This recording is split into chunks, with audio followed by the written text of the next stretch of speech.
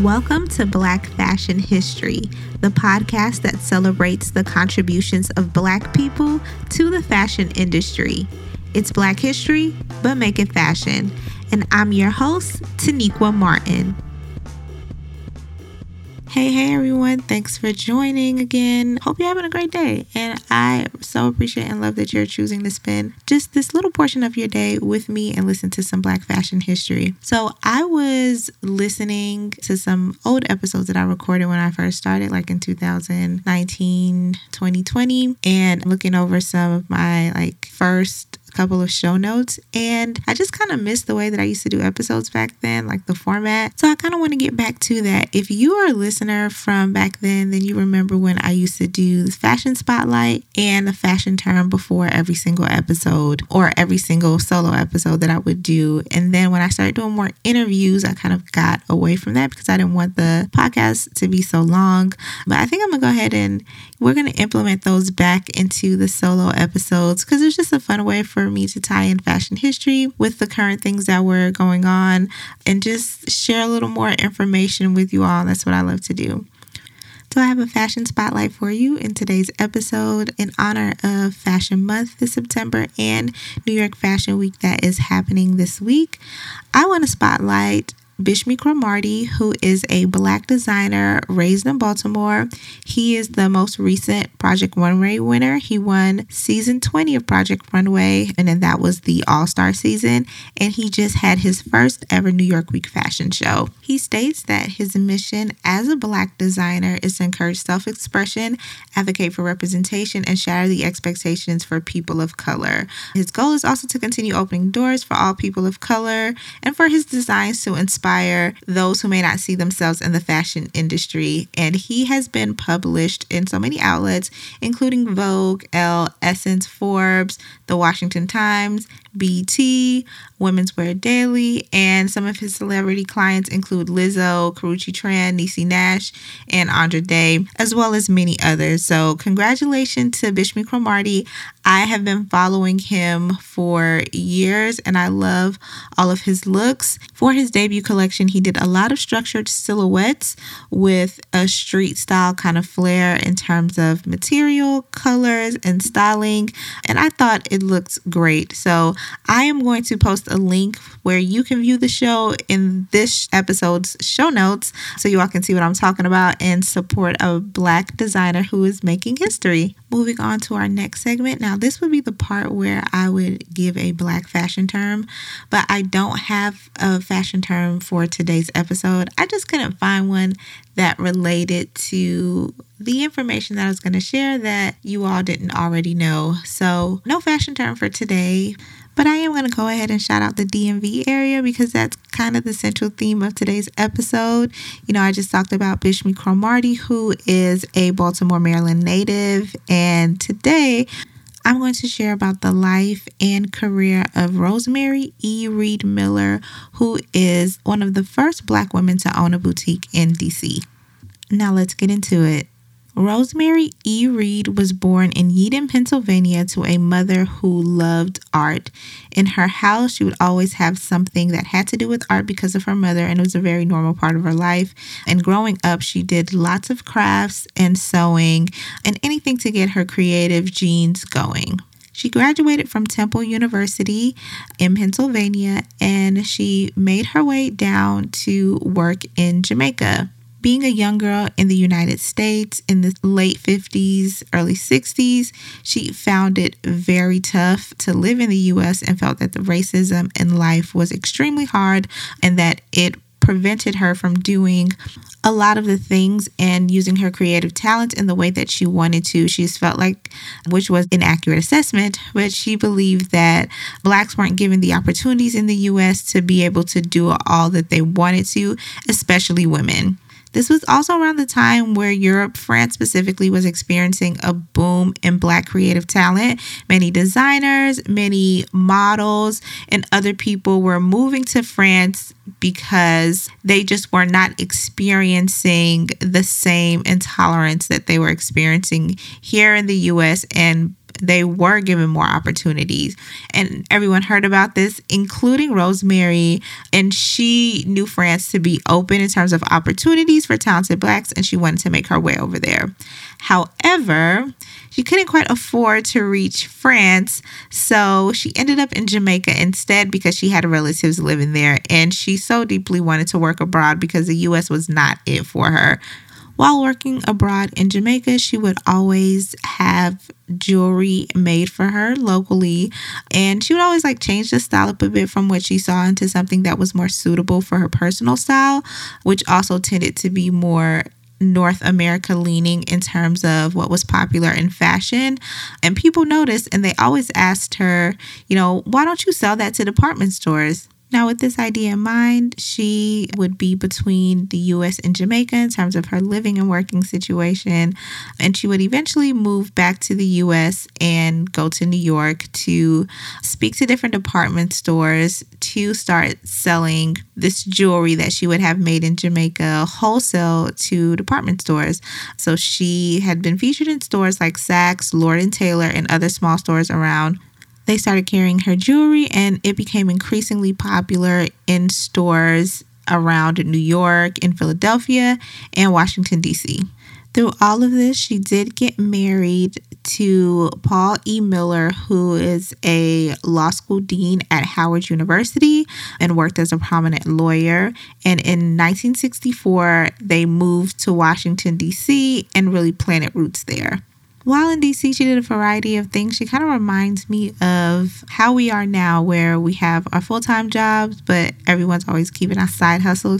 And we're always just pushing towards our dreams and that ultimate creative thing that we want to do. I'm not sure of the timeline of all of her jobs, but I do know while in DC, she worked for the Washington Post and the Washington Star, and she covered mainly women's issues and articles, and she also wrote for Women's Wear Daily and other publications. In addition to that, and this is where I'm iffy on the timeline and the overlay of writing for the newspapers and also working, but she did work for the Department of Agriculture for 2 years as an information officer in DC as well. So Miss Rosemary was hustling. She had jobs, but she also had a goal of just a better life for herself as a Black woman, for her family, and to do things that she enjoyed. Going back to her jewelry that she would sell to stores in the tri-state area, or New York, Philly, and DC, because DC is not really in the tri-state area, she began doing more and more trade shows to sell to additional shops, and then decided that it would be good to have a showroom shop where she could feature all of her finds and accessories and items that she would get from overseas in Jamaica and other places to show and have people be able to order for their boutiques from her showroom. And this is how her famous Toast and Strawberries boutique was born. The showroom was so popular that she started selling retail and not just wholesale to smaller boutiques. And she opened Toast and Strawberries, the boutique, on DuPont Circle at the intersection of Massachusetts, Connecticut, and New Hampshire Avenues, and P and 19th Streets in Northwest DC. And this was a very historic neighborhood. So pause real quick. I need all my DC natives and DC dwellers to let me know if you're familiar with that place and what the significance is. I have no frame of reference or context for this area outside of Rosemary's store. I just know that it was historic because that's what I found in my research. So y'all tell me what that really, really means. But back to the story. It was very unusual at the time to have a Black-owned, let alone Black woman-owned business in this area. Rosemary describes it in this way. She says that on one side of Connecticut Avenue was the mixed area where you have Black people and other types of people.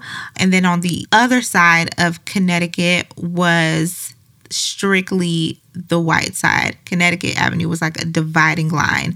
And her store was located on what was determined to be the white side. So it was a big fight for her to get the space to even rent it. And so this was an amazing feat. And for her, a girl originally from Philly coming to DC with her husband, like, she didn't know she wasn't quote unquote supposed to be there. She didn't know this was the white side. She was just a Black woman making her mark and, starting her business and doing something that she loves so she can start, serving people who love fashion as well. And when she opened up the boutique in 1966, she became the only Black woman boutique owner in DC at the time. She also stated in a 2005 interview with the Washington Post that sometimes she would stand outside her store with a white employee to make white customers feel more comfortable with coming in. But eventually, Toast and Strawberries emerged as the place in Washington for young Black professionals.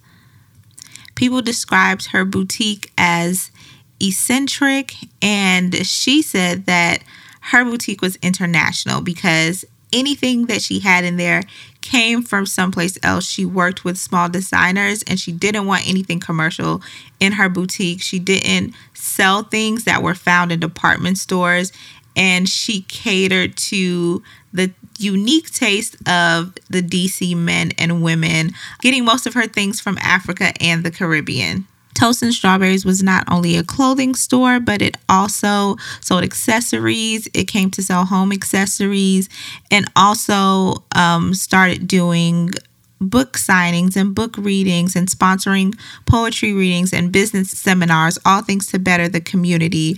And Rosemary Reed Miller would often put on fashion shows for community sponsorship, which I talked about in my episodes about the history of fashion shows in Black communities. Here's another example of a Black woman business owner using fashion as a tool to raise funds for social justice causes. In 1968, she put on a fashion show to support the SNCC. So Toast and Strawberries wasn't just about being a fashion house or even a place for her to express her creative interests or make money, but it was also a pillar of her community. She was a very big advocate for African American women entrepreneurs. In 1981, she was named DC Small Business Person of the Year and also served as a delegate to the White House Conference on Small Business. In addition to being an amazing Black woman entrepreneur as well as a fashionista and trendsetter, Miss Rosemary Reed Miller was also a scholar. Much of what we know about Black designers before the 1950s is because of the work of Rosemary E. Miller Reed.